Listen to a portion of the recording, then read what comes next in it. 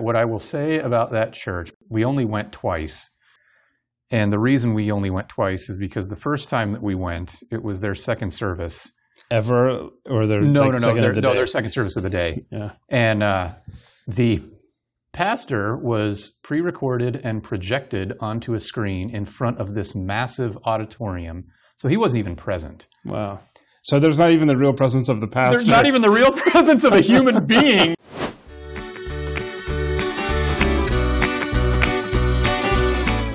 Hello, and welcome to episode 3 of How Did You Get Here?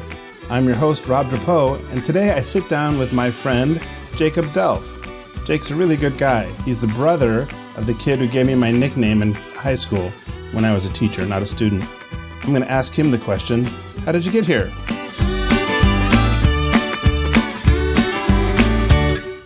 Hi. Hello. How'd I get there?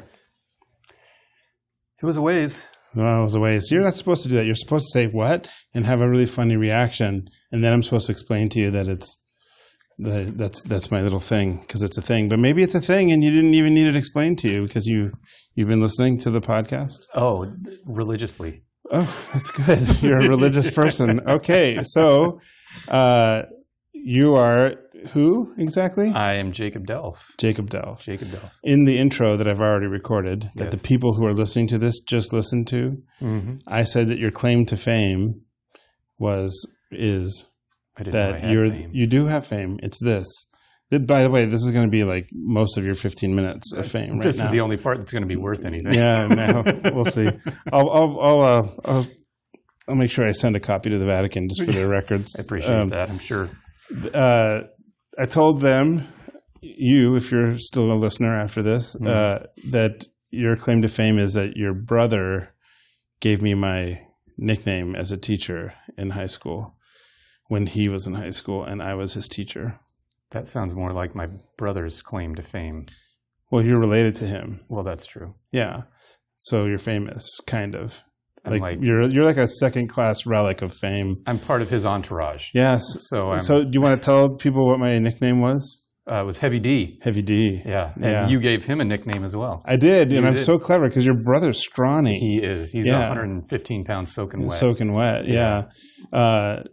I called him D-Light, Right. which means I'm super clever. That is super clever. Well, with the name Drapeau, Delf, they both begin with a D. Yeah. How do you not get the connection? Yeah. Well, I think it works really well. Okay, so how did you get here? I took the 51, took the 202, and then the 51, and no, So, listeners, he didn't listen to the second episode where we talked about the smart alecky response. So apparently, this is funny in his mind. But yes, he took the 51 to get here. So yeah, I'm my own best audience. you are. Well, I'm my own best audience too. So, So tell us Tell us about yourself and how you wound up coming into the church, and not literally just now coming into the church, but literally coming into the communion of Catholic Rome. faith, Yeah, the fullness Catholic. of the communion. Yes. Well, in retrospect, it's very clear, like many things. When you're in the middle of it, it's foggy. It's hard to see what's going on until you have that clarity of looking backwards.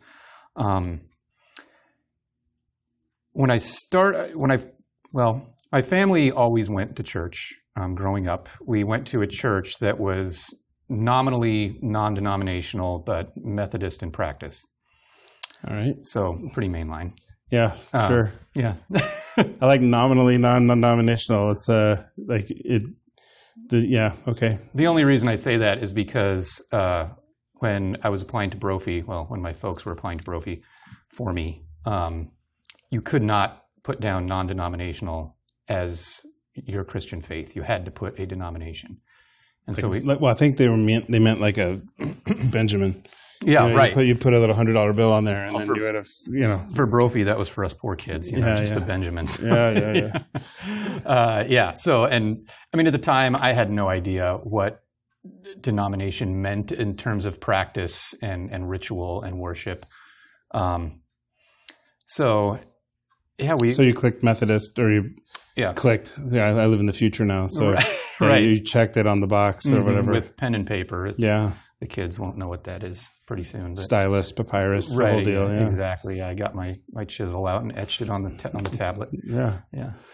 So you put down Methodist, and then you became a Methodist that way? And that's how I became a Methodist, apparently. Right. That's pretty easy. Yeah, it wasn't hard. I mean, I didn't have to go through RCIA or anything. It was pretty awesome. So you're saying that your family was not super religious, or they always went to church? Yeah, we went to church every Sunday. We were quite active in the church. The Boy Scout troop that I was part of was also intertwined with the church, and but I wouldn't say we weren't spiritual. We didn't pray together. We didn't even pray before meals, really. I had a friend bless the food chain once. And he was like covered, it's like blanket blessing. Well, yeah, he's like, dear Lord, bless the food chain, and then you never have to pray for a meal again. That's nice, real time saver. Yeah, it's about efficiency. Is he Asian? Is it? No, he was not, or racist. Oh, yeah. I can say that my fiance is Filipino. So I'm allowed. I'm allowed. Now you can. Yeah, you can make all the Filipino jokes you want. Sure. 12 months ago, that would have been a total I'll see. I'll consult with her later and find out if you're telling us the truth. I don't want to get hit in the arm again, Rob. Yeah, that's funny. Yeah. So we were not religious, and I remember asking my parents questions growing up. Call it just the, gift that God gave me to be inquisitive in this way. But I remember asking my dad when I was probably in 6th grade, he was just tucking me into bed, sitting on the end of my bed. And I remember saying, Dad, well, if Adam and Eve were the first humans that God created, what was here before Adam and Eve? And I remember he didn't have a good answer at all. My dad he passed away almost a year ago. As you know, we're coming up on the 1st anniversary. And he was a very sharp guy, very smart guy in a lot of ways, very wise guy, but I don't think he was extraordinarily educated about his faith. He knew that faith was important, but growing up, it felt like more of a cultural thing. You went to church to learn good values and be a good person and, do the right thing. A lot of people stop their faith formation when they get first communion or confirmation or whatever it is that your dad got. Once Sunday school's over, they're done. Yeah. I actually started a class at the parish called Monday School, which was like, for what was supposed to come after Sunday school. Mm-hmm. But because it's funny, you get somebody who has an MBA or a PhD in astrophysics, and they still have a 3rd or 4th grade understanding of the faith. So I think that's pretty common. Yeah. And I know lots of studies have been done that show there's not much correlation between intelligence and wisdom. So I think that's always interesting. Yeah. I can confirm that. There's definitely a lot of people I've met who are 4.0 idiots, so I was speaking from fools, experience, I should say. Personal experience. Yeah. Well, okay. So your dad didn't have a good answer for your question. No, he didn't. And I would ask my mom, we'd be driving by the Lutheran church and just say, well, why don't we go to church there? Oh, well, they believe different things than we do. Well, like what? What do they believe? And again, there was no good answer. And that's, when you're at that middle school, early high school age, that's very unsatisfying when you're a curious person, and it just makes you want to know more. Yeah. So that's something you have to look forward to, by the way, with Hudson. I can't wait. But why? Yeah, why, Dad? Why? After I graduated high school, I went to Brophy, and thank God that I did in a lot of respects, just because there was that permission to view your faith and question your faith and follow your faith. I don't know if you remember Stickney, Mr. Stickney. Yeah. He was my religion teacher. Oh, really? When I was a student there. I was there his first year. Really? And we got him to tell us the same story like 4 days in a row. And it was pretty funny because we thought we were hilarious. Yeah. But having been a teacher, I think the joke might have been on us. I think he might have made us think that, he was having us tell him the story 4 times, but whatever, anyway, but yeah, he was my religion teacher as well. So. Yeah. I think as you get older, sometimes you realize that it's funnier if you don't let them in on the fact that you know exactly what they're doing. It's funnier for you. Well, it's 3 lesson plans you don't have to make. Right? So. Exactly. But yeah, Mr. Stickney taught senior synthesis, which so the whole course is, geared around my dimension of ultimacy was the title of the paper. And it's basically a synthesis of your faith up to this point. It's a senior level paper and it's, 15 pages, I think. Yeah.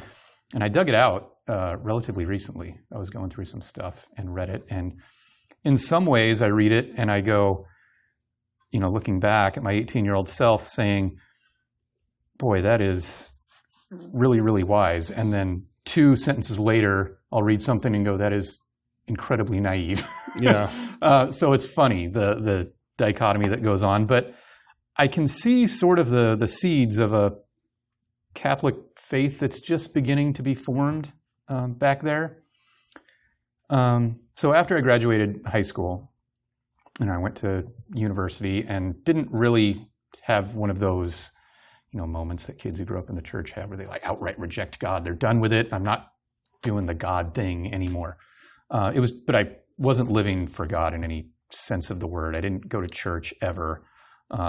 If people would ask me, I'd always say, yes, of course I believe in God, but that was about the extent of it. You would, this is the second law of thermodynamics? You'd basically cooled to room temperature? Pretty much. I was punching down.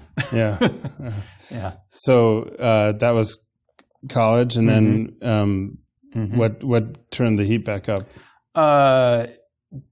Mostly the birth of my son. I wasn't married, had my son. I remember another funny story about my dad. I was so confused at the time because all these emotions go through you when you're in this situation, of your own bad judgment. And, the woman I was dating at the time, when we found out that we were pregnant, I said, okay, well, I got to do the right thing and we have to get married. So, proposed, she said yes. And it became, I had misgivings about this pretty early on because it wasn't a serious relationship. And I remember asking my dad after we were engaged, Dad, if we don't get married, am I going to hell? That was the understanding of. And your last question to him was what was before Adam and Eve? Right. Yeah. So these are the extremes of our religious conversation. Yeah. And he told me, no, you're not going to hell. And it was clear that there was a lot of reasons why we shouldn't be married. Yeah.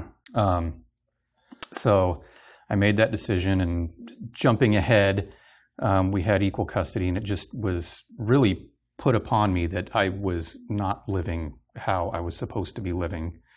And if nothing else, for his sake, I needed to get back to where I knew I should be in my soul. That I was missing God in my life. I wasn't doing anything for him. I wasn't seeking after him. I wasn't loving him and learning about him. I wasn't doing any of these things. And I thought, well, put my stake in this aside, but I have a responsibility to him. So if nothing else, I need to give him an upbringing. Yeah, that's really interesting and beautiful too. You didn't rationally think about it, right?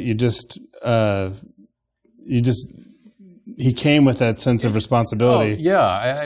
I'm looking at him, and there's this brand new life that now I'm in charge of. Isn't it terrifying when they let you take the baby home from the hospital and you're like, are you sure you want to do that? Yeah. You don't want to see my qualifications or anything. You haven't tested how often I can make that burrito with the blanket. You can make scrambled eggs and cereal, and that's the extent of it.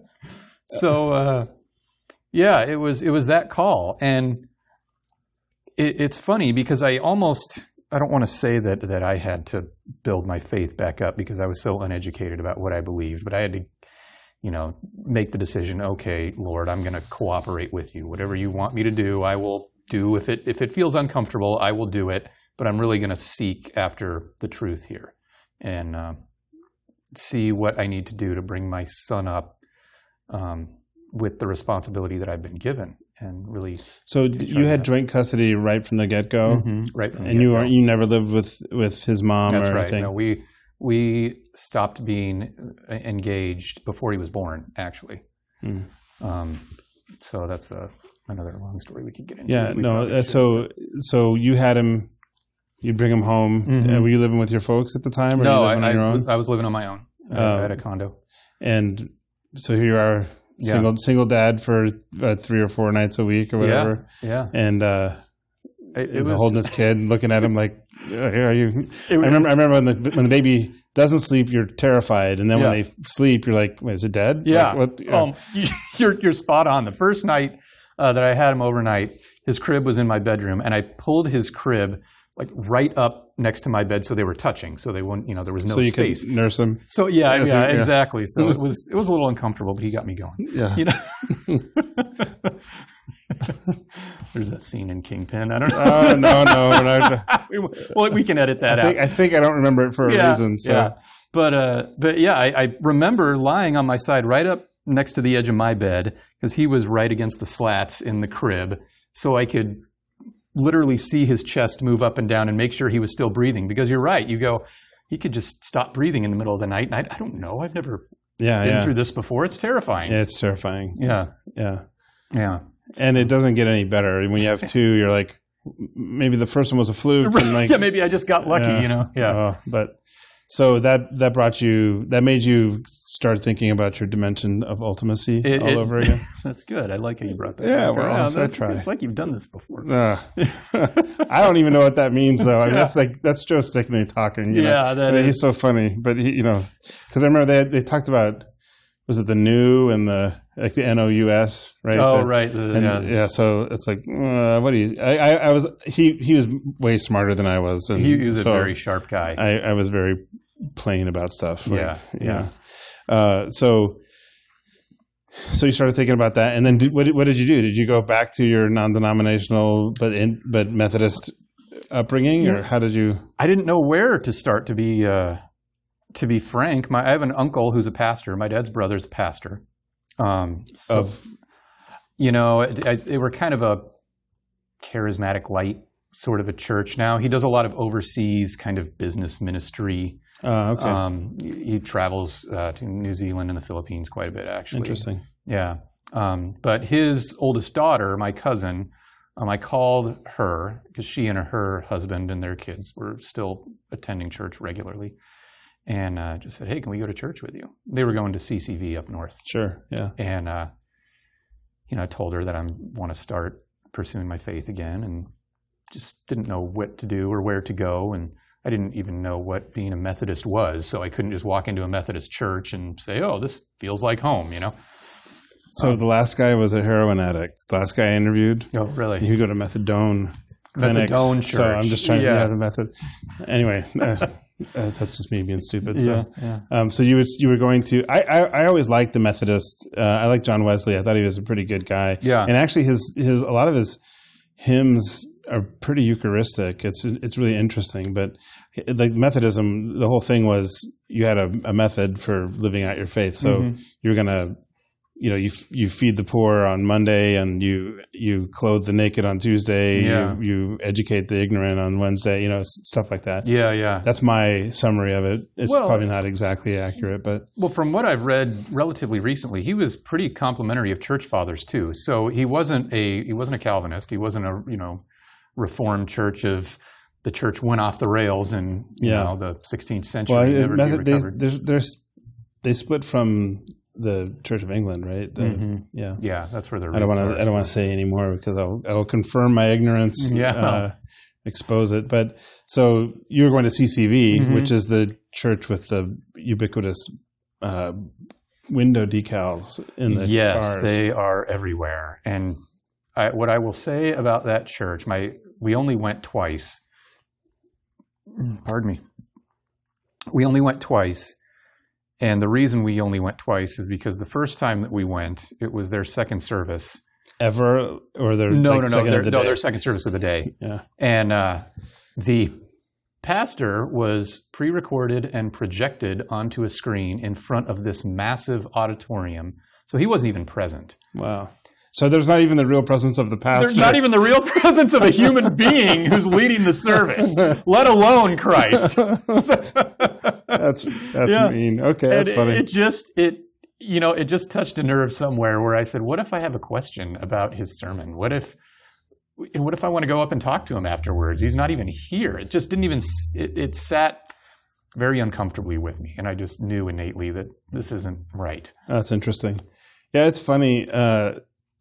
It's funny how churches are like that. Like, I'm trying to remember the one of my favorite sayings from a theologian. It's actually a Protestant theologian, but he said, "The Word became flesh, and through theologians, it became words again." You know, yeah, that's good. And so I think about here's a church where the pastor's not even physically present, but all the stuff, they have altar calls, but no altars. Mm-hmm. All these things are kind of left over. Anyway, so it's just funny. But so that made you think. So you said, I want to ask him a question. Yeah. So that's okay. So explain that to me. That's actually pretty interesting because. Well, I thought, it felt more like a performance than it did. It felt like I was watching a movie. Mm.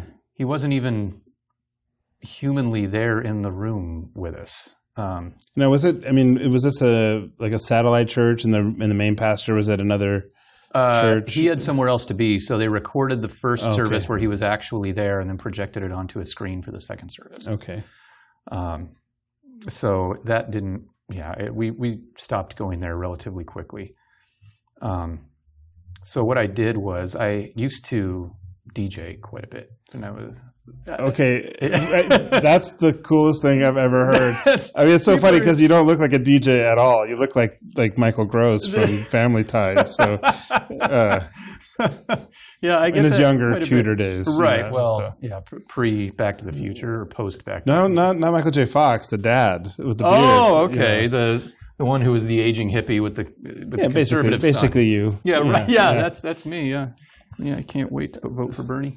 So you used to DJ a lot, you said. I used to DJ a lot. And I had stopped, before all this. But there was one small group of friends, because that scene is not very Christian. It's not very conservative. It's just isn't conducive to that kind of lifestyle. To the Christian church lifestyle? Well, to Christianity in general. It's a nightlife scene. Yeah. So, it's very creative and artistic, and you get a lot of creatives there, but also nightlife creatives. So I never understood things like, was it Dead Mouse? Mm-hmm. He was like a DJ, right? Yeah, he would perform, with sort of samplers and synths, and he would perform live. Yeah, I never quite understood what was so special about the DJ, because I remember DJ Jazzy Jeff and the Fresh Prince. Oh, yeah. It's like Fresh Prince is the only one you care about now. Well, So, now that he's everywhere, but it never occurred to me that how much creativity might be in being a DJ. Yeah, and it's changed quite a bit. It used to be just. You would have two turntables and a mixer, and a microphone. And a mic. Yeah. No, I did not scratch. I didn't get on the mic and hype the crowd up. So that was pretty boring. Pair the door, I'm a loser, baby. Right. That's a different song, though, isn't it? Two turntables and a microphone is not loser, is it? No, I think it is. It is. All right. Well, then I'm so cool. I'm not a loser. No soy un perdedor. You would have fit right in. Yeah. Well, that's not usually true. So I can't fit in either of my cars. So bump my head every time I get in the car. It's really funny. Yeah. Anyway, so sorry for taking you off the DJ. No, that's fine. The point of that is that the few of us who did lean in that direction, like towards decency and human dignity. Right. Your respect for ourselves. It's getting pretty vicious. But we all knew each other clearly because we gravitated towards each other because you just have a sense of that about somebody. So one of those guys, who I'm still very good friends with, he's actually standing up in my wedding. Awesome. I called him up and said, "Hey, are you going to church right now?" And he said, "Yeah." And Like right now. yeah, well, Sunday morning, 9:30. that's right. All right, go ahead. And he said, yeah, we are. And I said, hey, do you mind if Hudson and I go with you next time? He said, no, that'd be great. And So this is back in time. This isn't you asking That's him. Okay, I'm thinking this is when you were asking him to be your no. groomsman. This is oh geez, quite a while ago. Yeah. And I remember that first conversation. I think we spoke for an hour and a half about, the nature of time and the nature of God within time, and it got very philosophically deep very quickly.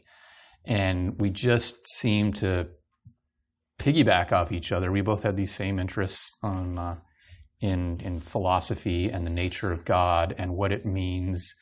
If God, we know God has these attributes, what that means for, his creation. And it just headed towards that direction. And it got pretty deep pretty quickly.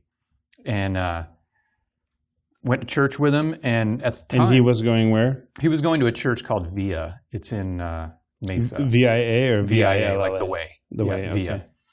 And it's kind of a Pentecostal light sort of a church. He grew up Pentecostal and full-on Pentecostal, speaking in tongues and, standing up in church and waving and the whole thing. Yeah. But at the time, for about probably a year or so prior to my phone call to him, he had really been getting into Christian philosophy, people like William Lane Craig and these kinds of individuals. And he turned me on to them. And I remember I had a lot of insecurity about coming back to my faith, just in terms of, does this mean that I have to... Yeah, start believing that the world is 6,000 years old. Right, exactly. Do I become like a flat earther or something just totally reprehensible? And he really turned me on to the fact that no, non-belief in God is much less rational than belief in God. It is so much more logically coherent to understand that there is, a unmoved mover than an unmoved mover, than not. Chesterton says that in order for there to be a miracle, it's something about miracles. He says for a Christian to acknowledge a miracle is no big deal because God can suspend the laws of nature if he wants to, and an atheist, though, there's the possibility of a miracle is it's not, it cannot be, right. So the atheism is actually, no, forget that. I mean, it's like I wish I'm going to have to find it. I'm going to put it in the notes, in the show notes, because Chesterton talks about how a Christian can accept a natural explanation for a miracle, but an atheist can never accept a miraculous explanation, even though it might be logical. He has to automatically rule everything out, and so it winds up being more religious to be an atheist than you'd think. Anyway, but so he convinced you that the life of the mind was compatible with the faith. Right. And, did a pretty deep dive into that area of it. And it really strengthened my resolve. It really showed me that, okay, this is something that is reality. I mean, what does Frank Sheed say that the definition of sanity is? It's living in the real world, not necessarily the world that everybody's living in. That's interesting. Yeah. So, if the world is telling you that there's no God, that doesn't mean that they're sane. That just means that that's what they're saying and that's what they believe, but it doesn't make it so. Eventually, we probably were on this path talking and reading, and we used to talk 3-4 times a week for hours at a time, just about everything. I mean, in regards to this, like I said, the nature of time and omnipotence and omniscience. And whether your outfits were going to match, that kind of thing. Pretty much, yeah. I mean, thanked him for a lovely evening last night, and we went about our separate ways. So they got deeper, and then what happened? And then he before I, actually. No, I before he. I before he, except after C. Except after C. Right, yeah. We, the Fides were never something that I had even heard of, being a Protestant. And one day, he doesn't work far from here, and I went into his office. I had some extra time. We used to go to the gym, work out, and talk together. And he said, do you know what Sola Scriptura is? So you're talking about the solas or the fides? What does the fides mean? I'm sorry, the solas. Okay. I misspoke. The solas. And so he said, do you know what Sola Scriptura is? And I said, no, what's Sola Scriptura? And he said, well, that's essentially the belief that everything that one needs to know about Christianity is contained in the Bible, and that's the only source that you can rely on. And I immediately went, well, that's silly. What did Christians do for the first, 40, 50 years after Christ? That doesn't make any sense. 300 years after Christ. Yeah. Well, I mean, even before the, letters, the Gospels were written. That doesn't make any sense. I mean, I always tell the joke about that idea, like as if St. Paul and St. Peter and all those guys were actual Bible Christians, the way that they define it. You're right. Because it'd be like, I always imagine Philip standing there and Peter and James come up and say, hey, Philip, we're going to go get some falafel. You want to go with us? He said, no, look, it says right here that I'm about to meet an Ethiopian eunuch, and I'm going to have to explain to him the scripture. I don't have time for that right now. Look, see, it's right here in the Bible. So yeah, I mean, for the first 300 years, that wasn't settled. Right. And if you want to be a Bible Christian, the way that the people in the Bible, in the New Testament, were Bible Christians, that means the Old Testament. Right. So right. Scripture. Every time they mention Scripture, they're talking about the Old Testament. Yeah. They're talking about the Torah and everything. So once that. So that was it. I mean, he said, "Hey, Sola Scriptura is this." And you're like, yeah, false. No. It was some people, some Protestants that I've run across. They have a big problem with this, with not professing Sola Scriptura. And if you don't profess it, then you're not saved or something. Yeah, yeah. And it just, I mean, I had this immediate reaction to it. It just seemed. Well, the thing about it is, where is that taught in the Scripture? Well, yeah. There's no biblical table of contents. I just posted that on somebody's Facebook feed. Somebody else was debating this. Show me in the Scripture where there's one Catholic doctrine. And oh, really? And so then I posted later on, after people reacting to stuff, I just said, ask him which book of the Bible includes the table of contents. Where in the Bible does it say that you can only rely on the Bible? Yeah, it doesn't, right? So you would think that if that's what you're supposed to do, it would say that in the Bible. Yeah, in the Bible. Yeah. Anyway, so that's interesting. So you didn't go for it right away. Yeah, and did that change your relationship with your friend? No, he was starting down the path towards Catholicism before I was. Okay. So he was already, feeling that call and really figuring out, okay, well, if I'm going to be a Christian, what does that mean? Not just, I go to Pentecostal or I'm a Baptist or I'm a whatever. What does it mean if I really want to be a Christian? Yeah.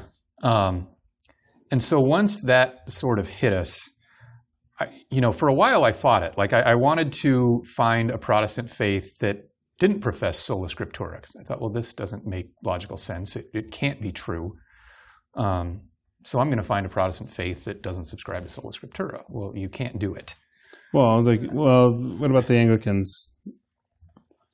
And I mean, even most Lutherans. Well, no, I guess not most Lutherans. I'm crazy, but it seems to me that. Well, where are you going to find an Anglican church? They're not everywhere around here. The Episcopalians, same flavor, kind of. Yeah, kind of. And Episcopalians have a lot of their own issues going on right now. They've got stuff going on. Yeah, that I wouldn't be okay with. But you couldn't find any church that was not. So basically, that's interesting, because it rules out all the other arguments, right? Well, I mean, that's why you don't believe in a lot of the other religions that are possible, right? If you think Jesus is just a man, then I'm not even going to explore you. I mean, you can explore various flavors of Christianity, but if you're ruling something out, that it's a deal breaker, and so Sola Scriptura was a deal breaker for you. Yeah, it was. It just seemed false on its face. And so I felt at the time I would not have been able to articulate it this way, but in the life of John Henry Newman, he kind of had this little interim period where he didn't feel like a Protestant, but he wasn't in the Catholic Church yet, and he wanted to try to live this way for a little while. He wanted to be, an apostolic, Anglo-Catholic, yeah. And so for a while, I tried to make myself be okay with this, where I wasn't sure if I wanted to make the jump into the Catholic Church. But what was it about the Catholic Church that would keep you, like, what was it that didn't appeal to you? I mean, why not join the Catholic Church? Well, I still had a lot of investigating to do. Once I started listening to a lot of talks on a lot of, there are a couple monsignors on YouTube that were giving lectures on the Eucharist, and that one really hit home with me, what the Eucharist is and what it does to actually be able to take Christ into us in a real physical way, not in just that sort of nebulous Protestant, oh yeah, I've got Christ in me. Yeah. But to have him actually nourish you from the inside out. Which is what we need as human beings. Oh, yeah. I remember I was at a church camp one summer, and this girl made a decision to follow Jesus. It was a parachurch, so it was not Catholic. It was a non-denominational ministry. And this girl made this decision to accept Jesus into her heart, and then immediately had an asthma attack. Oh. And so we took her away, and we gave her a glass of water, helped her recover. And I said, next time you should ask him into your lungs. But yeah, that's a big difference, right? Because now we don't, it isn't just this nebulous thing. It's like, okay, there's Jesus. What does St. Thomas say? When he was here on earth, his divinity was hidden. But in the Eucharist, both his divinity and his humanity are hidden. But we see him there. We accept him, body, blood, soul, and divinity, not only into our hearts, but onto our tongues and into our bellies. And, yeah. I mean, that's cool. Yeah.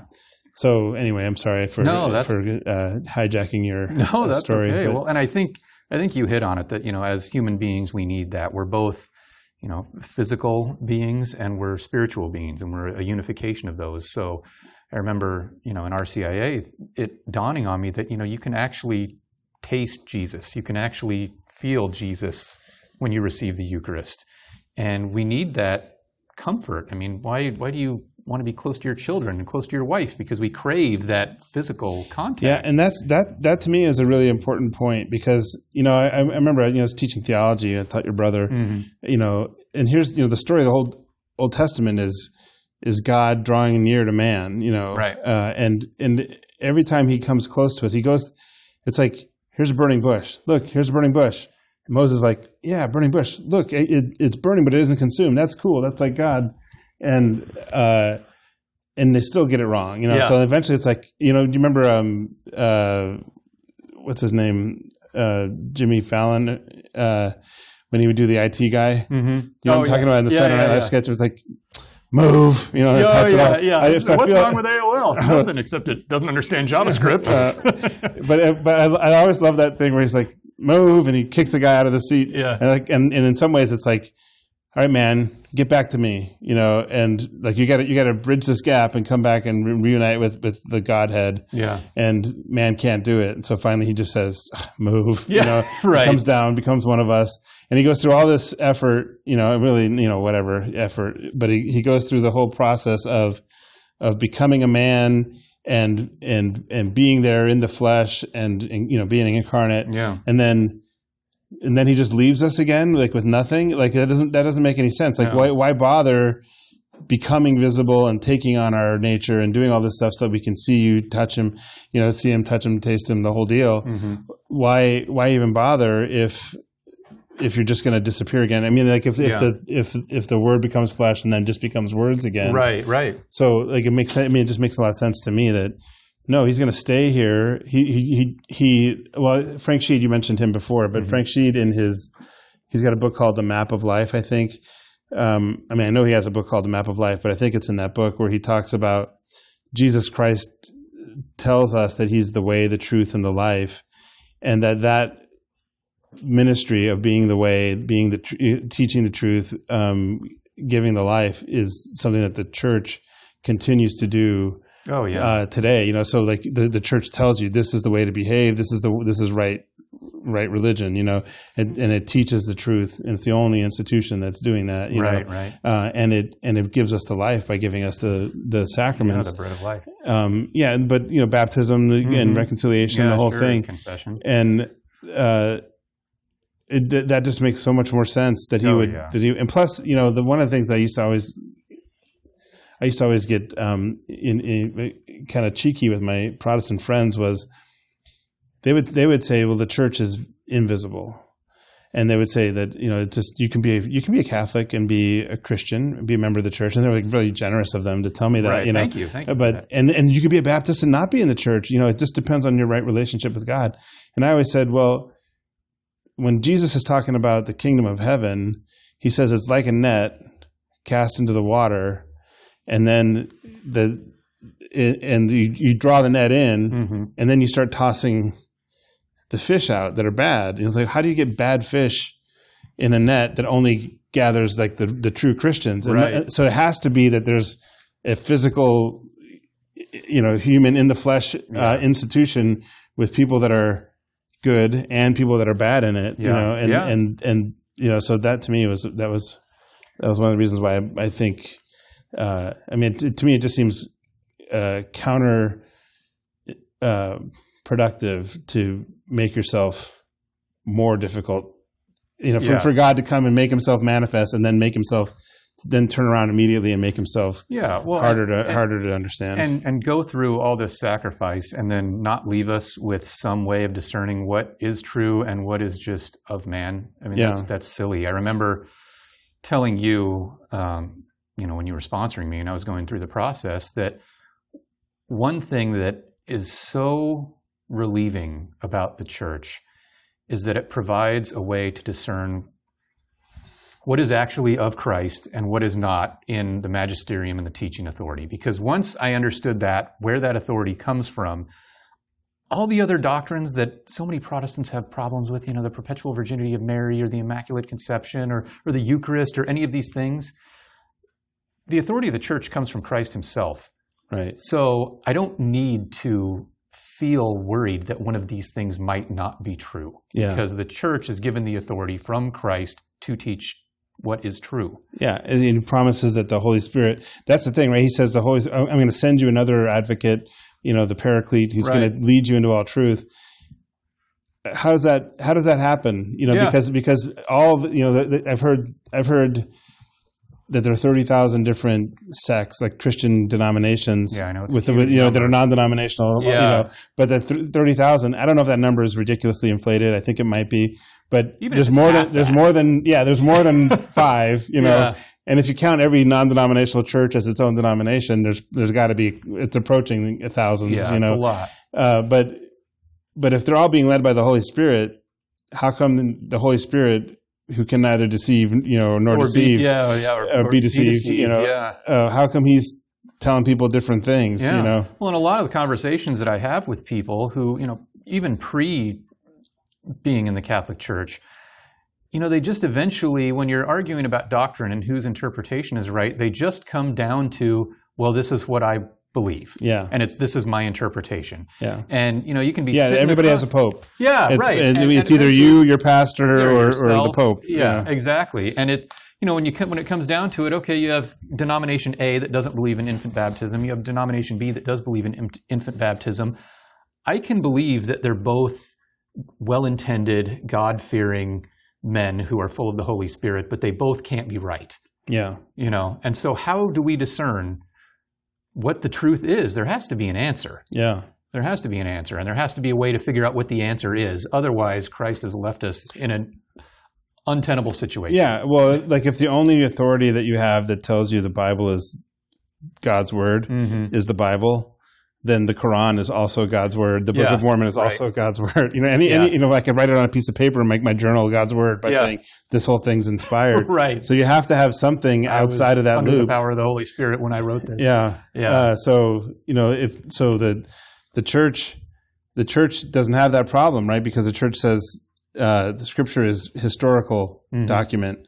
The historical document says Jesus is God, Right. And that person who is God establishes a church, promises that the church will never teach error. Mm-hmm. That church then turns around and says the books are inspired. Now we have it's a spiral, but it's not a circular argument, So it goes back on itself, but it's not inconsistent logically, and now you can accept that the validity of the scripture because that you have the authority of the church doing it. But otherwise, you're left with this strange possibility of either. I think there's some Protestants who call it a fallible collection of infallible books. So there might be some books in there that aren't fallible, or that are fallible, and some infallible books that are not in it. Wow. But what do you do with I think the book of Esther doesn't even mention God. Yeah. So why is that in there? How is that inspired unless the church says so? So it's I can't remember who said it, but how does it go? That if Christianity is historical, then Catholicism is Christianity, or is it? I haven't heard that. Yeah. Well, John Henry Newman said to immerse yourself in history is to cease to be Protestant. Right. Yeah. Same concept. Yeah. So it's interesting. It's such a comforting thing to feel like you don't have to reinvent the wheel every time. Yeah, that's the other thing. And there's a source you can go to where you can say, okay, I have a question about this within the faith. It's right there. Yeah. It's available for everyone to go and see. It's not hard to investigate. And if it's not, I remember when I was teaching your brother, kids would come up to me all the time and they'd be like, Mr. Drapeau, what does the church teach about the Matrix? Like the movie The Matrix? Like nothing, Yeah. Well, what does the church teach about Coke or Pepsi? I'd be like, nothing. It doesn't matter. You can have what you want. That's not the church's purview. Yeah, and so but these are the same kids that are complaining that the church is too much up in their business when it came oppressive. to masturbation and contraception. Well, what is the church? It's all power grab. Like what power does the church have? Right. The church is oppressing you and throwing you in prison right now. Yeah, we're the ones who are keeping you in chains, right? It's your own sin, stupid. Exactly. That's funny. It is funny. But it's such a comforting thing. I remember because you're in this weird space before I'm in the church where I don't know what church to go to. I don't know what denomination to go to. And it's such a comforting thing when you finally feel like, I know it's within Catholic circles, they say welcome home once you've joined the church. But it really does feel like home. I don't want to be trite or cliche, but there's a lot of truth there. I don't feel like I have to keep searching to find the way to the truth where I'm afraid to say, okay, well, I'm going to go to this church, everything's fine for a while, and then am I going to read their doctrinal statement and find something really off the wall? Yeah. I don't have to worry about that. Yeah. It's hugely stress relieving. Yeah. I think you're right. And I had a friend who he came into the church. He was actually Mormon. Most Protestant churches, as far as I know, no Protestant church even makes the claim to be the one true church. Maybe like Westboro Baptist, and I think maybe some Seventh-day Adventist, or I think there's also like the Disciples of Christ. Like they'll rebaptize everybody or something. Right. Yeah. But I don't think if there are any Protestant churches that actually claim to be the church that Christ established. They're very few and far between. Most Protestant denominations are pretty humble about it. Like, you're a brother in Christ. We can agree about the essentials and disagree about the non-essentials, and which sounds great until that's a funny thing. If they're non-essential, why are we disagreeing about them? Right. Exactly. Yeah. So but it's always the person who makes that statement. His ones are the essential ones, Right, and you're so praying in tongues, that's non-essential. But wait a minute, I'm the Pentecostal. I think it's essential. Right. Right. But my friend, he grew up as a Mormon. The Mormons claim to be the church, that God established. Yeah. But that's it. The Mormons and the Catholics. And so I've talked to Mormons who said it's one of us. It's not the evangelicals. Like this one guy, he said. It just doesn't make any sense. Evangelicalism just doesn't make any sense. It's got to be the Catholic Church or the Mormon Church. I don't have that same conviction, but this Mormon guy did, But I do. My friend who converted, for him, he had an intellectual conversion for the most part. He kind of argued himself into the church, and he knew, for example, like he could see why abortion was wrong, but he couldn't understand why contraception was wrong. Okay. And he eventually just said, you know what? The church has been right every time that I thought I knew better.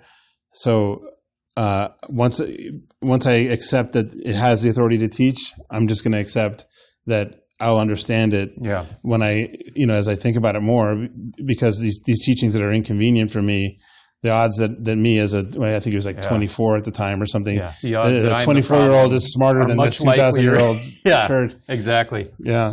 And I always think it's funny and for him too, the other thing was the question of unity, and if, if Jesus prays, if his prayer for the church is, Father, let them be one, as you and I are one, right? Then that means I always, this is another one of the little jokes I make with my Protestant friends. It'd be like, do you think that Jesus is up in heaven going, hey, Dad, guess what? I'm co-eternal with you and equal in majesty and splendor. And the Father goes, that's nice, son. But as long as you accept that you're the Lord and Savior, that's all we, that's the essential part. Their unity is for real, And so if that's the case, there can only be one church, and the division in the church is scandalous. But as my friend pointed out, the Pope isn't going to join CCV. Right. That'll never, ever happen. No. So CCV is going to have to come towards Rome if there's going to be a unification or a reunification of the body of Christ. So, well, when you can trace a direct line straight back to Christ himself, it's kind of hard to say, well, maybe we've been wrong for the past 2 millennia. Yeah. And all the sinners in the church are not an argument against that, right? Because it's always been that way. My wife gets mad when I say this, but not even Jesus is batting 1,000, because he called 12 and one of them betrayed him and the other one denied him, So there have been bad bishops from the start, So the idea that there's never been a good old days in the church. No, you're right. And I'll be honest, and for a while, the scandals in the church, for probably a good 6 months, I hadn't admitted to myself that I would join the church. But there was a 6-month period where the only reason I hadn't was because I was wrestling with the scandals, not from the perspective of, can there be this much sin in the church, but from the perspective of, okay, I have a young son. Am I going to be putting him in any kind of danger? So that probably kept me away for half a year. It is. I would be a bad father if I didn't give it at least some thought. Yeah. But I came to the same conclusion. There's in every single church in the world, there are these kinds of problems, and it's not an argument against it. What does C.S. Lewis say? The church is not a what is it? Is it a cathedral for saints, but a hospital for sinners? I don't think it's cathedral for saints, but you take my point. Yeah, museum. I thought it was something like that. Museum, something like that. Yeah, I'll make a note for the show notes. Right, so for the show notes. You're gonna have to email to me. We'll get it correct tonight. Okay. Anyway, go ahead. And so I had thought about that. It was when the report out of Pennsylvania had just come out.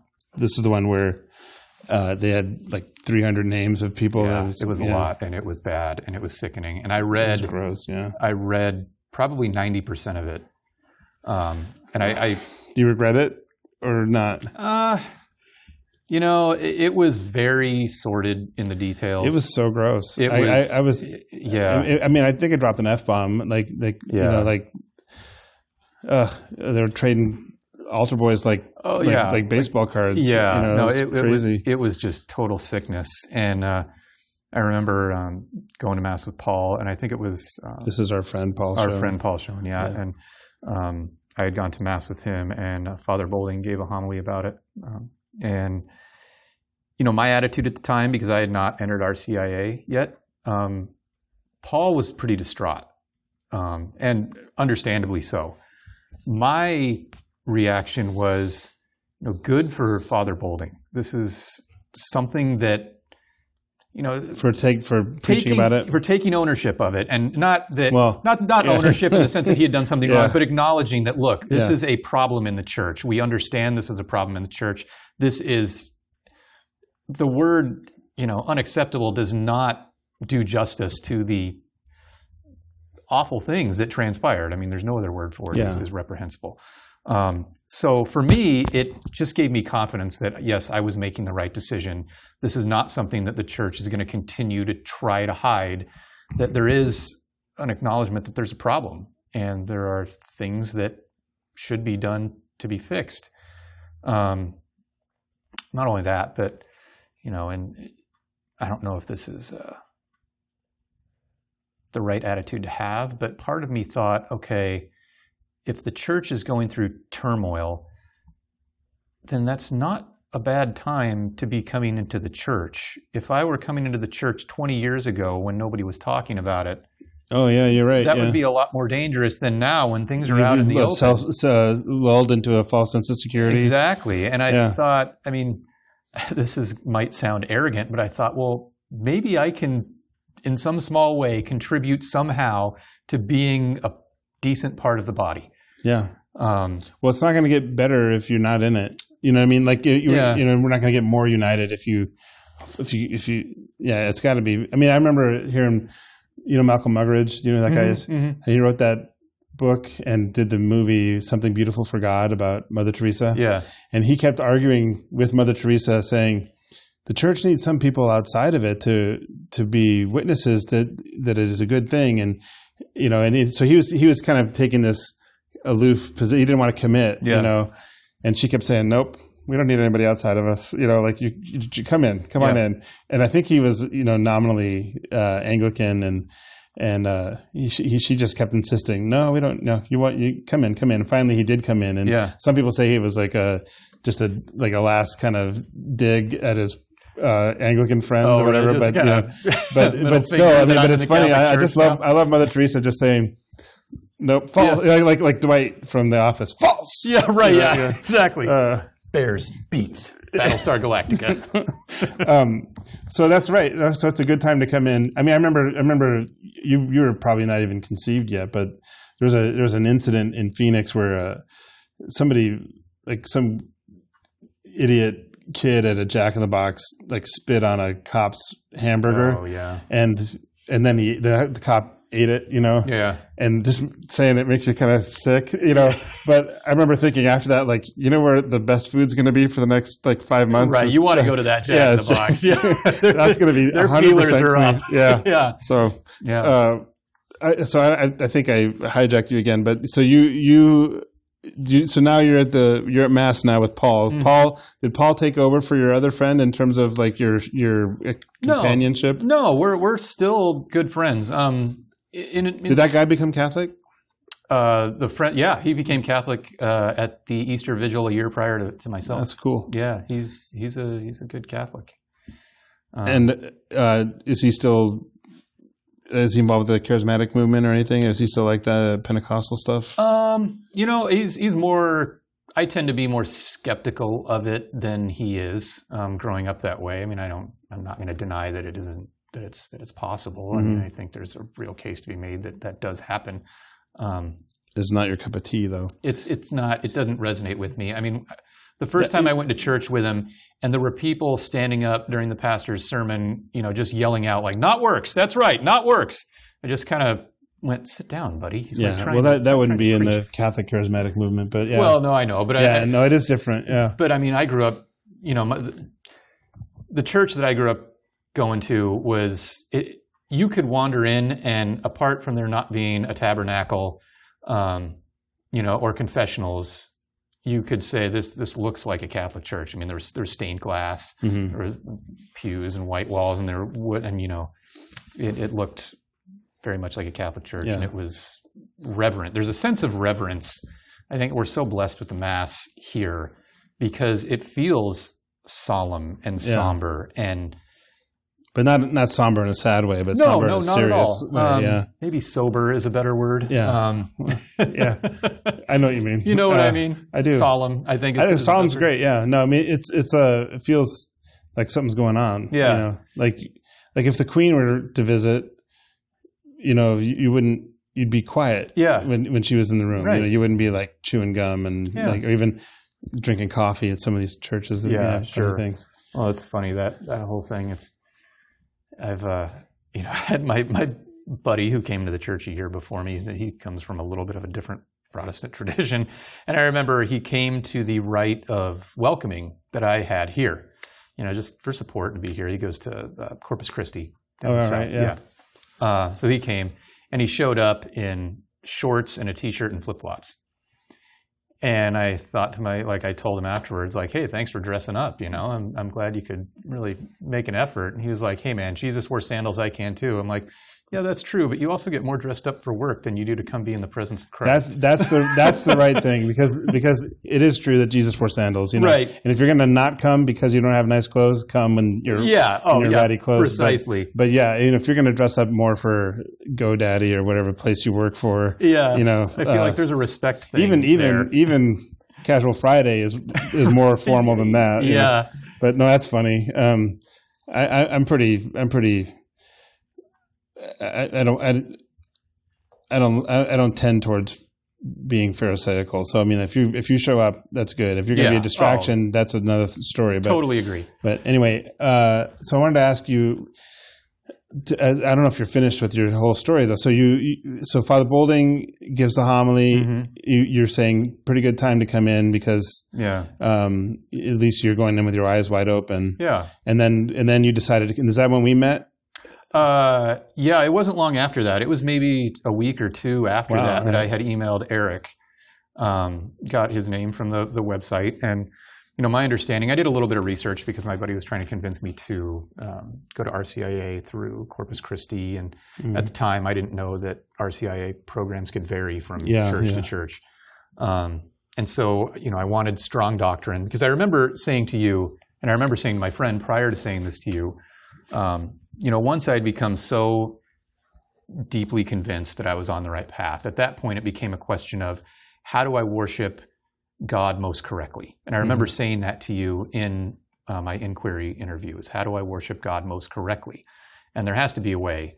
I mean, different denominations can worship, and I'm sure that's pleasing to God as such. Yeah.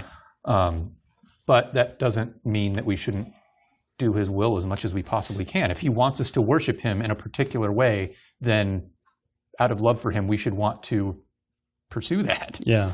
Well, my friend, this is kind of analogous, but this is that same guy who converted from Mormonism. He talked about how this is analogous. It's not, it doesn't actually, it's not 100% analogous, but he compared Protestantism. He's like, when you're like wandering through the desert and you come upon he called it a potato shack. Mm-hmm. That's great. You eat those potatoes, you drink the water that they have.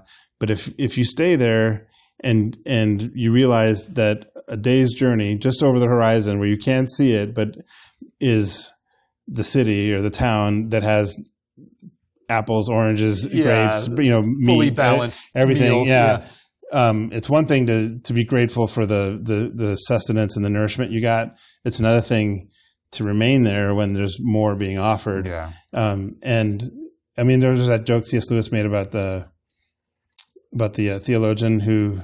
I might have said this in one of the podcasts where he's given a choice between heaven and a lecture on heaven. And don't choose the lecture. Don't choose the lecture on heaven. If the Mass is the highest form of prayer, mm-hmm. and what more could you offer than his own Son? You know, I mean, that's amazing. If you come and you can experience a glimpse of what heaven will be like in the Mass, why would you not want to partake? Yeah. Oh man, I heard something the other day. It was really cool. It was I had forgotten who said it, remembered who said it, and now I'm back to forgetting who said it. But it was really cool. They were talking about the Holy Grail, mm-hmm. and they were saying how there's in some sects of Christianity that quest for the Holy Grail is a really big deal. Like we got to find the actual cup that Christ used that had his real and true blood. And the person said, in the Catholic, that's more of a Protestant thing because every chalice, every chalice is the Holy Grail. Yeah. And it's funny when we can say that and be kind of flippant about it, but if we stop and think, wait, that's actually what we believe, that's what we claim, that's number one. That's incredible. That the Holy Grail is just 50 feet away from us right here, right now, where we are. That's an amazing thought. But so you came in, you talked to me because I was running the inquiry classes, and you came in and you asked about right worship, and I gave you some profound answer. Yeah, I think you said something deep like clown shoes. Yeah, the Catholic Church you're going to be right at home here or something. Yeah. And I mean, you were spot on. But I remember mentioning the Sola Scriptura piece to Eric in my initial email to him. I don't know why. Sometimes my first contact with people can be a little awkward and a little TMI. But I don't believe in Sola Scriptura, and I have irritable bowel syndrome. Thanks for the information. Didn't ask, but hey, welcome. I hope you get it all worked out. Right? Yeah. Been looking into that Sola Scriptura. So you came in. And now everything's hunky dory. Everything. Okay. So just go ahead. Yeah. Well, my dad had been diagnosed with lung cancer in May of that year. I started RCIA in July. So he was already diagnosed when you started. He was already diagnosed, but I mean, at this stage in his sickness, you would never know that he was sick. Because it was early on? Well, he wasn't. He was hiding his symptoms very well. He hadn't gone through chemo extensively yet. He hadn't had radiation yet. He hadn't had any surgeries yet. So it was just a thing. I would go to his appointments with him, and the two didn't connect for me as far as the faith and his sickness. I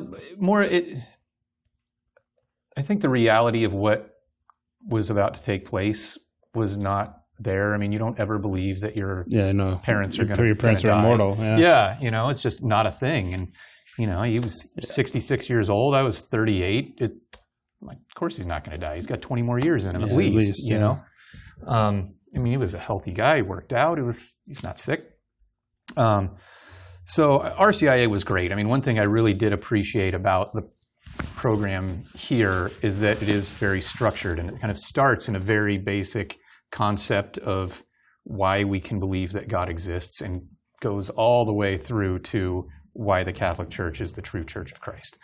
I understand other programs are not that way from what I've heard afterwards. I didn't know that. No, some like, take your pulse and hold a mirror to your mouth and see if you can fog it. But most are okay. Yeah. But like here, I think I told you this, and I always tell people coming in, I said, if you come here and reject the church, you're rejecting what the church actually teaches. That's a good way to put it. Eric, when the program is based on the catechism, so it's a sure norm. You know? So I mean, it might be longer than some people want. It might not be as flashy as some other things or whatever, but I mean, he knows his stuff, and you can't really go wrong with the catechism. So right, yeah. Well, and that's, my brain kind of works that way anyway. I'm very much we have the foundation, and then the next layer, and then the next layer, and it's kind of methodical. And I think in that sort of a pattern, and it follows. The program here follows that pattern, which was wonderful. So how did your dad's death affect your? I mean, and was he upset with you coming into the church or anything? No, he wasn't actually. I remember I was at his house, and I think Hudson and I were taking him to lunch. Hudson's son, my son. Yeah, we were taking him to lunch, and he saw my materials in the backseat of my truck, and he kind of looked back there, and he just said, "Are you becoming Catholic?" And I said, "Yeah, I am." And he just kind of went, "Oh, okay." That's good. Yeah. He grew up Episcopalian. Yeah. Diet Catholic. Right. Yeah. Catholic without the Pope, as he likes to say. Yeah. And you can divorce your wife. Right. So, a lot of other stuff too. But he didn't say anything. My mom, interestingly enough, has given me a little more static about it. But anyway, I won't get off on that tangent just yet. But my dad passed away not long before Easter Vigil. He passed away on March 13th of 2019. So it was a very, how can I put it? Thank God for my Catholic faith. I don't know any other way to put it. It was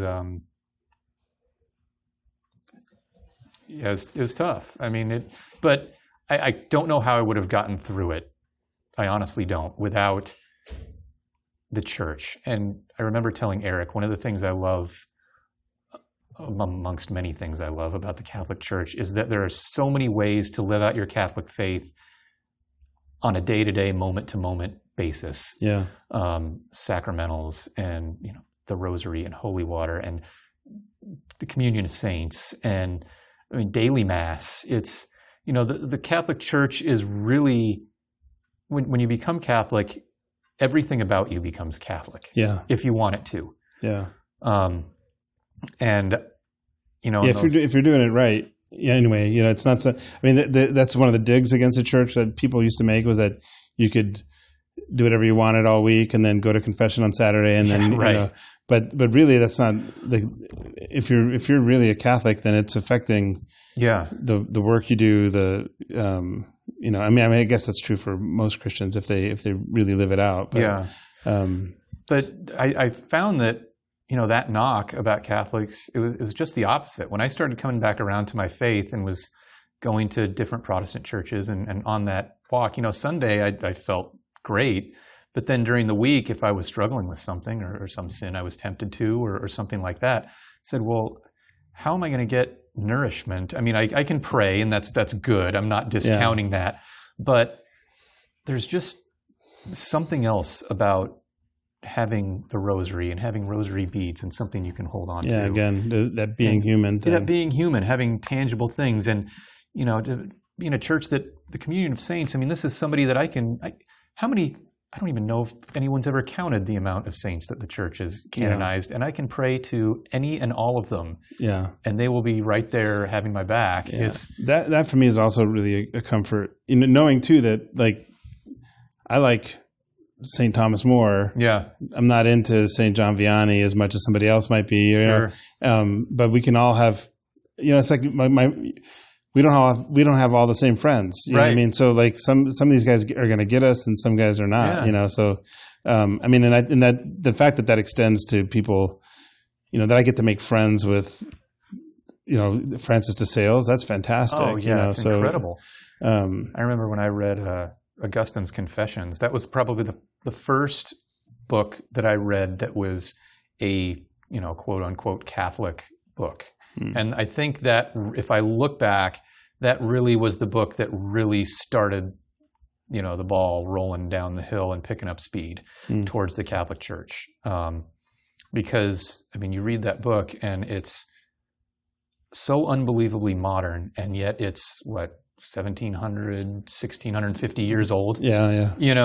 It's incredible. And the way he was thinking about God was the way that I had thought about God, which just reinforces that it's a universal thing. Yeah. Who is it? Peter Craiff that calls it a properly basic belief to believe in God. Yeah. To not believe in God is to reject something that's basically human about us. Yeah.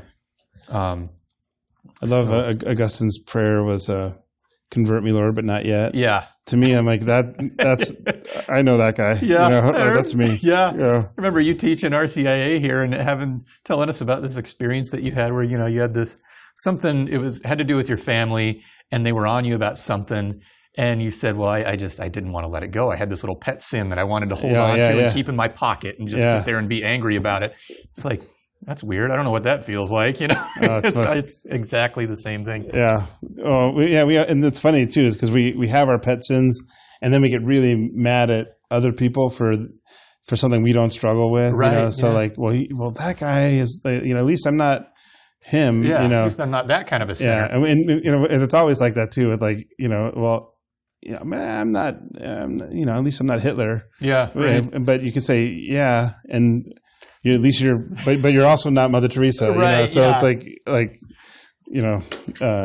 yikes. So we're getting to the point where people's backsides are starting to hurt listening to this, or they've arrived at their destination. So right, yeah. Let's try and bring it home. So you came into the church. Mm-hmm. I remember going to your dad's funeral, and I was just. It's weird because I've done RCIA for a long time, and it wasn't until you that I actually became a sponsor for anybody. You and Yancey and Mike. and Mike Lindstrom. I'm interviewing him next week. But really? The three of you guys were for whatever reason special, and thank you. And I'm but I remember there was something about you, and then I found out, that your brother was the guy that gave me my nickname. I thought that was crazy. That is so funny. But I was just moved by your story when you were telling it to me, just about how you were wanting to come in. So I was so happy to be able to share in that with you, and going to your dad's funeral and everything. And I'm glad you did. And while I was there, I met someone.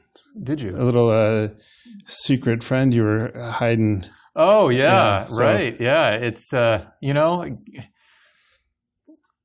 God is so good. Yeah, God is so good. I will be getting married on March 14th, which is a year plus 1 day to the anniversary of my father's passing. Wow. Isn't that unbelievable? To a beautiful Catholic woman. Her faith is so strong. And I'm marrying up in every sense of the word. Yeah, I agree. You can agree with me. Because I know it, and I'm, I keep thinking I got to hurry up and put a ring on it before she changes her mind. Make it permanent. Yeah, she's awesome, and she's the sharpest woman I've ever met. I was trying to get a job somewhere, and she's like, "Okay, do these things," and it was like, "Oh my gosh!" Like, "Yes, Sergeant," But she was like. But sharp, man. Oh, I was so happy that knowing that you're not going to screw up this part of my life. You better get this right, kid, because I'm going to ditch you and keep her as a friend. Yeah. No, she's incredible. And it's just, again, I met her through Catholic channels, and I just, I can't believe how much I've been lavished, even in my father's passing. I remember you being there, and I remember saying to you beforehand, like, I'm gonna quote, some popes in my eulogy. Oh, that was really cool. Actually, that was a great eulogy that you gave. Oh, thank you. I was pretty close to losing it. I kind of did, but it was. It's just a strange walk that we're all on. I mean, I really feel like it's. I don't know. God willing, one day, if I'm with the Lord, I can't wait to see that bird's eye view of my life. Yeah. Not every part, obviously, because, sorry about that, Lord. Yeah. I was an idiot, and I don't know what to say. I don't have a good excuse. Yeah. But I can't wait to have a conversation and look back and just say, I'm sorry I didn't see what you were doing for me this whole time. Yeah. Through everything, through my dad's passing and my fiance, soon to be wife, and my son, and some of the struggles in that area that I've gone through. It's just, God is good. God is love. And I wish I could repay him as much as he's given. Yeah. No, that's good. Yeah. And I feel like that too. Like when if you, like when you're talking about, I just wrote a blog post about God drawing straight with crooked lines. Yeah. How if my dad had gotten this job in Colorado Springs, I might not have wound up in Phoenix, and then, I wouldn't have married my wife and met my children. And so in retrospect, you look back, it is the straight line. But when you're at the end of your life, you're going to wish that you'd gotten here sooner. You know what I mean? Like, why didn't I just take this more seriously? But they say the best time to plant a tree is 25 years ago and today. Yeah. So, if today you hear his voice, harden not your heart. That's a message for you, listeners. Come closer today. I want to ask you my follow-up question. You didn't hear the full episode, so you never heard this follow-up question. This is fresh. This is. Okay, so assuming that you succeed at life and you make it to heaven, and the church finds this recording that I forwarded to the Vatican as promised. Right. Well, and Francis is waiting with bated breath, I'm sure. For you to die. So assuming that you make it to heaven and you are canonized, and 100 years from now, they're sitting in RCIA classes at St. Jacob Delph of Phoenix Parish, right? We're living in fantasy land now. Yeah, no, well, come on. No, it's possible. It's hopeful, right? We got to hope for that. Yeah. So let's say you get there, all right? So if that parish were to embrace the unique flavor of discipleship or whatever that is Jacob Delf, Mm-hmm. in other words, like if they were to live out the way that you would want to be remembered Mm-hmm.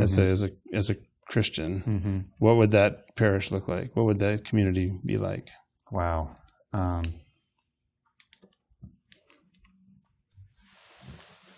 What would that community look like? That community would.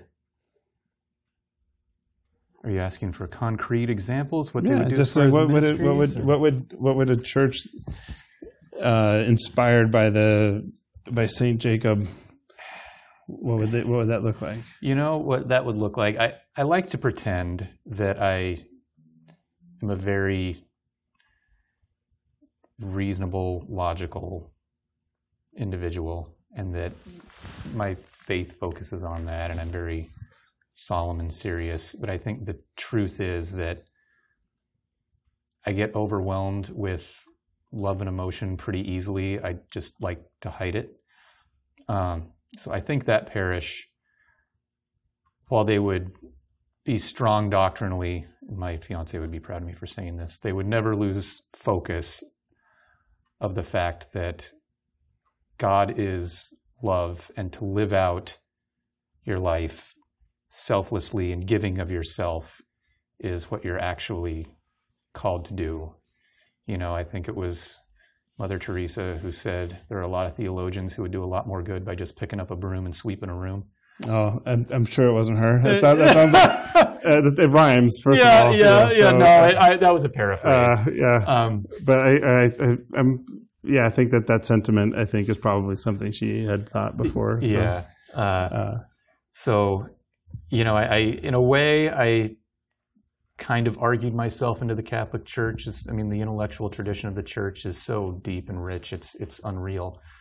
But it's not just a church of reason. It's a church of faith and love enlightened by reason. Yeah. Reason is in service to faith. Yeah. Not the other way around. Yeah. And, if God is truth and love and beauty and goodness, all these things, then it's like the size of a triangle, right? They're working towards the same thing. And when they get to that, at the top, they are the same,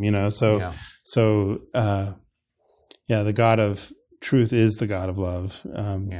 I like that answer. I like that because it's easy to, it's monstrous to have a God of reason without love, because that's too cold. It's very sterile. But the Frank Sheed says, it's if you have to choose between knowing God and loving God is what saves you, but knowing Him makes you love Him more. So you should do it. Yeah.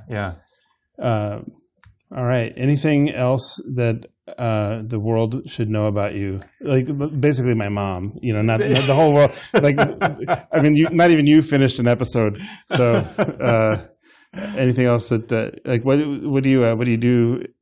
Like how like can we go buy paper from you or whatever it is? No, you can't buy paper from me. Yeah, I don't have anything super exciting other than just trying to. But you have a bookbinding business, right? We do, yeah. It was my dad's prior to his passing, and now it's passed on to me. It's Central Bindery, centralbind.com. Centralbind.com. Yeah, it's more geared towards the trade, but if anybody's curious to see what a book bindery looks like, they're more than welcome to.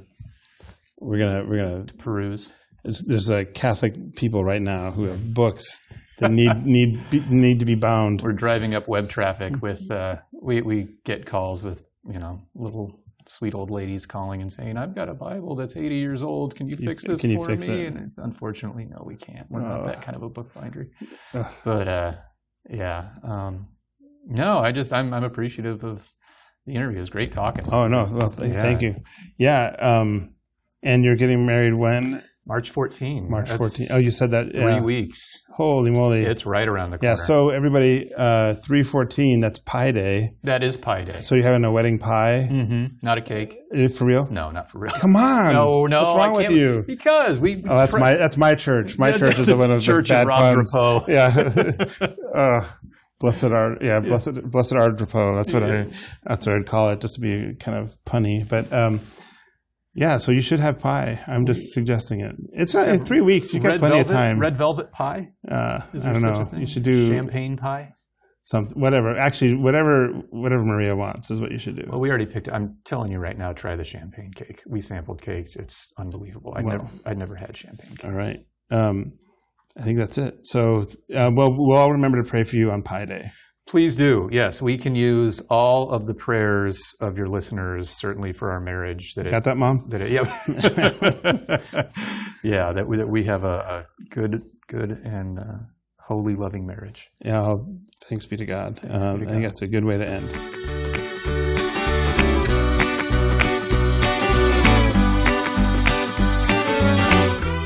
Heavy D here. Thanks for making it all the way to the end again. You guys are the best. If you like the show, let me know. Let us know. Let the world know. Tell people about it. Also, leave us a message on the Anchor app. There's all kinds of ways to sign up. Check the show notes. Thanks. Bye. Love you too. There's all kinds of ways to sign up. Check the show notes. The show notes, the ones that I just messed up.